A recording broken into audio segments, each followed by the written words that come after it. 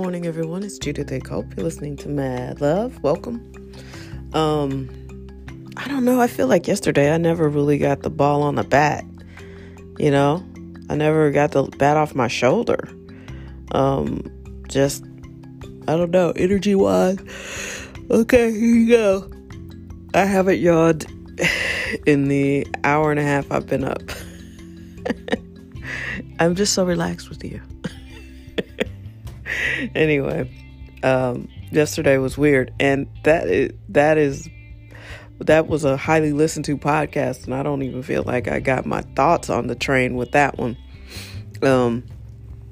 But yeah, I mean, one of my friends texted me, and I get it. Yeah, I can't judge people by the way I do things. I get that. That's not a productive way to live. Our lives are very, very subjective. And I understand that. And I can be overly subjective. I remember saying things certainly in my past, like, why can't they do it? I did it. And that's not an enlightened point of view. I get that. But what are we going to do? Because if everybody's best isn't the same, or even close to being the same, we got some issues. We need to fix it. Because some people really just aren't even trying. And I don't know if that's their best. It seems like they're not trying, let's put it that way, to be more fair. It appears, it's like, this is horrible to admit, but there was a stretch. There's a point in your life where, if you grew up a certain way anyway, everybody gets married and starts having their kids or whatever. It's like an explosion. It's like wedding after wedding. For me, that age was about anywhere between 26 and 30, and it was constant. You were going to baby showers, you were going to weddings, you were just engagement, everything. You were constantly going to something. And so I developed this thing, like with the kids, like everybody's baby is not cute. And I'm not trying to be mean. That's just a fact, and beauty is in the eye of the beholder. Sometimes a baby is really only beautiful to its parents because you just can't see the beauty yet. And so I just remember developing this thing. If I didn't think the baby was like there yet in terms of looks, I would just be like, oh, what a cute outfit. And shockingly, that worked. Which sounds cruel and mean, but it's true. It's like, I'm not a good liar. And I have this discussion with one of my friends who's great. I mean, like, she is really good at being duplicitous, and I'm not. And so, I usually wear whatever I'm thinking right on my face. And it's, pretty obvious. She's happy. She's mad. She's sad. She's glad. I mean, like, it's not hard to tell. So, yeah. And shockingly, that went well. Yeah. Oh, you dress her so cute. Oh, his little outfit. Look at him. That kind of thing. I have no idea why I'm mentioning that. I lost that train, but I think that's funny. But, when people are like when people seem to me like they're not trying their best or they're not trying their hardest, I have a hard time looking at them and being like, okay, I can't be fake. I'd rather say something that's the truth, even though it may be, borderline inappropriate. I guess it's not inappropriate. If it's hard to say if somebody's baby is not cute, that baby is cute. I just can't do it. So I went with the clothes, and I didn't have to do it a lot, but I did do it. And I was in my 20s and I didn't feel bad about it. Or I felt some guilt.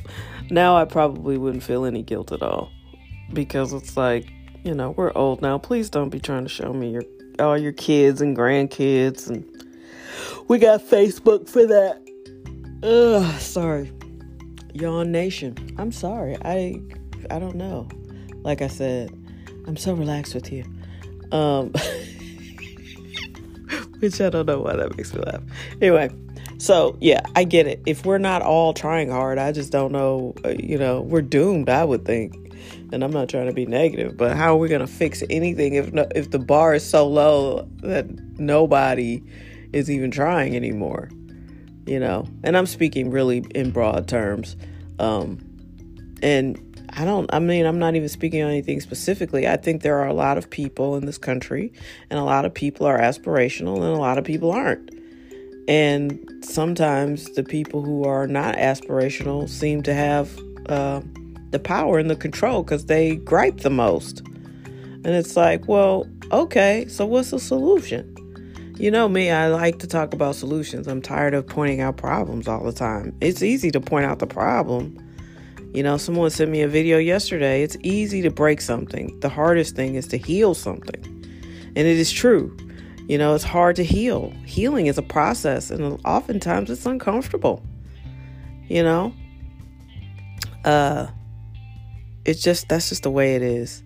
So anyway, out of the ethereal and interesting, but not really specific, to George Floyd, that anniversary, I think, was it yesterday?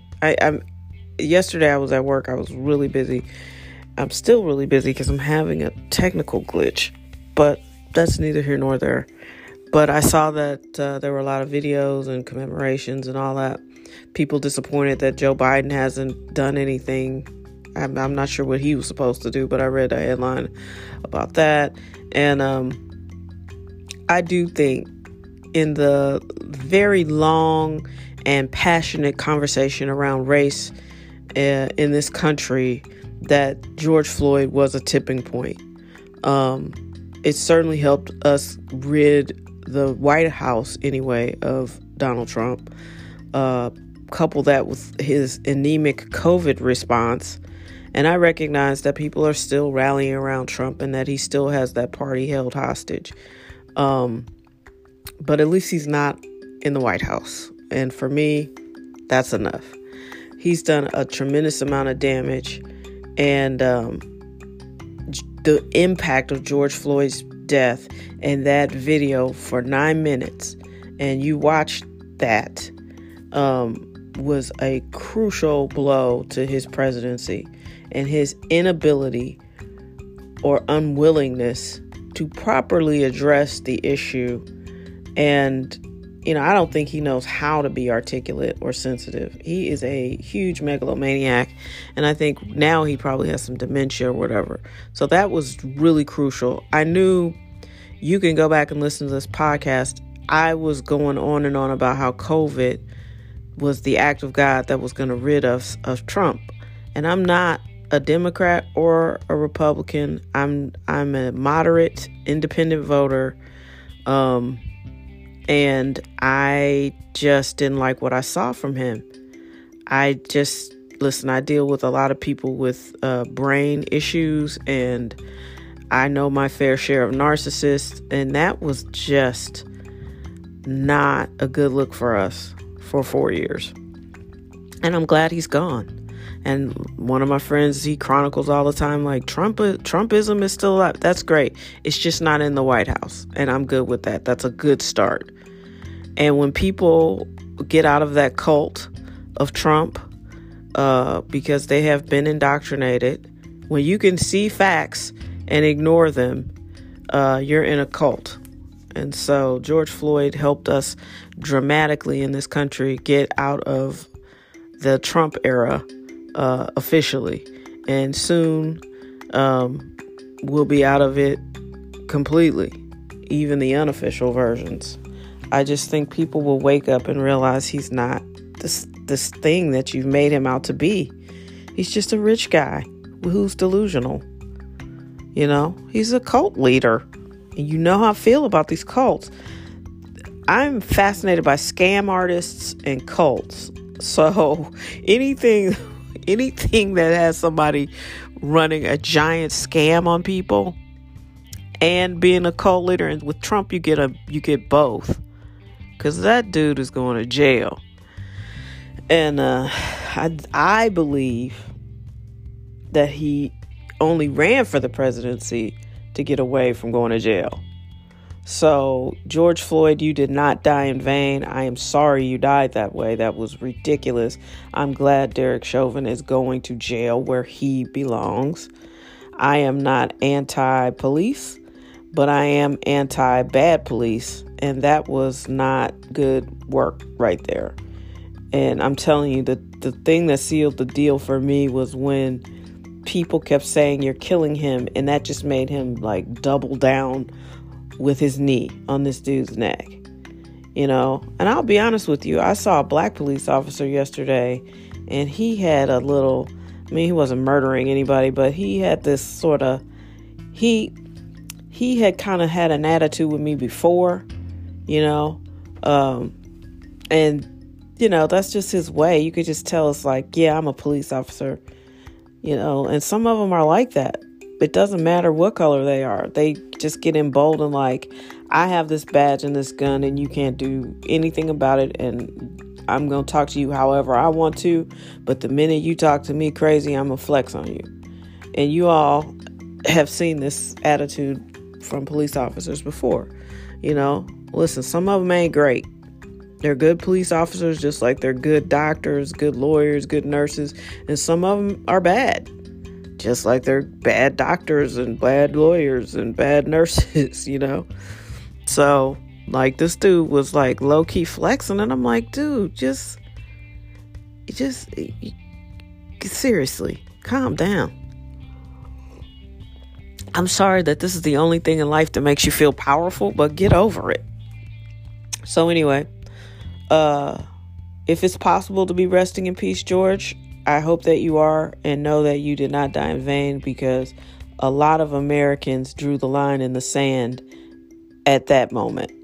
Watching that was like, and it was just the perfect storm because everybody was at home. Everybody was watching the same things. It was just like going back to the 70s. Everybody was watching the same thing at the same time. So rest in peace. You did not die in vain. And hopefully we will continue to do the hard work and have the hard conversations. But we need to stop, you know, coming up with these slogans for everything. I still Asian, AAIP or something. What is that? Can we just stop hating on each other? You know, I get that it's not as fun and everybody, you know, likes singling out groups to stop hating on. But the reality is we just need to stop hating everybody, period. And if you don't like something or someone, then don't go around them. You know, there are plenty of parts in America where you can live and you won't see nothing but you and people who look like you. So just stop it. Anyway, hope all is well in the world. I got to get to writing. I mean, the reality is I've got to take time to carve out when I'm not working my full-time job and get back to writing. Because I have a world of interesting things to talk about. And until I can be employed full time somewhere else, I can't really talk about the most interesting things. So, excuse me. And so I just, you know, and I need to write, and I need to write it down. Because one day I will be able to talk, and it's going to be fascinating. At least I think people will think it's fascinating. I think it's fascinating. I envision a series of shows, not unlike Mayor of Easttown, not unlike The Wire, or some of the other iconic shows that I've seen that are so well done. The first True Detective, which I thought was really good. The second True Detective was better than given credit for. It's just too many characters. They all seem like they thought they were the lead. Rachel McAdams, of course, was excellent in it. Kate Winslet, she's great. There are some actors that I really, really like. And I think they low-key just do great work and nobody kind of pays them any attention. You know, Kate Winslet, you know, 20 years of outstanding, 20 years of a great resume, just outstanding work.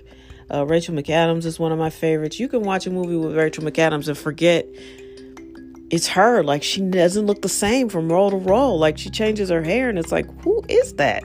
She's so good. And I hope that she gets a powerful role now that she's a mom, you know, and older.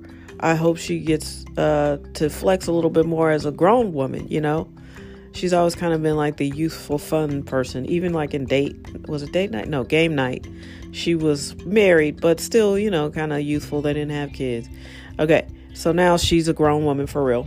And I think she's going to do some really interesting roles. She's drawn to really interesting roles. She may be more of a Frances McDormand type, because I don't see Rachel McAdams getting a ton of plastic surgery or anything weird. So she's awesome. Regina King, awesome. Meryl Streep is just, she's royalty for real. If she could be Dame Meryl, I think we'd be calling her that a long time ago. She's one of my favorites. I love Viola Davis. I would like to see her move away from the snot crying roles.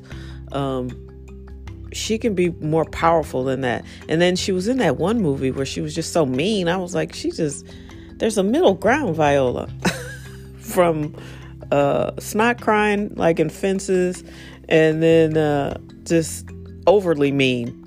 I forgot what it was. It was with Melissa McCarthy, and they were thieves or something. I think she was in that. And I was like, this is not very good. And she is just playing this one note like, I didn't buy that.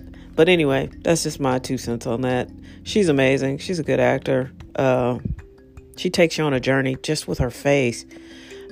She can like wrinkle her eyebrow or furrow her brow, and you're just like, whoa. Anyway, just rambling on a little bit. I hope you have a great day today. Thank you for listening. We've got a ton of new listeners. I'm not sure where you guys are flooding in from, but I appreciate you. Apparently you can't audio search Mad Love because you get a bunch of episodes from another podcast. So I'm not really sure how you search for us yet, but it's Mad Love, a Just Media Works production is the full title. Wherever you listen, wherever you're joining us from, I appreciate it. Stitcher, we're available there. We're available on Amazon now. We're available on just about anywhere, Spotify, Apple, anywhere you listen to your favorite podcasts. We should be there. And I appreciate you showing up for me and listening and spending this time with me. And be well, be safe. And as always, again, thank you for listening, and be your best.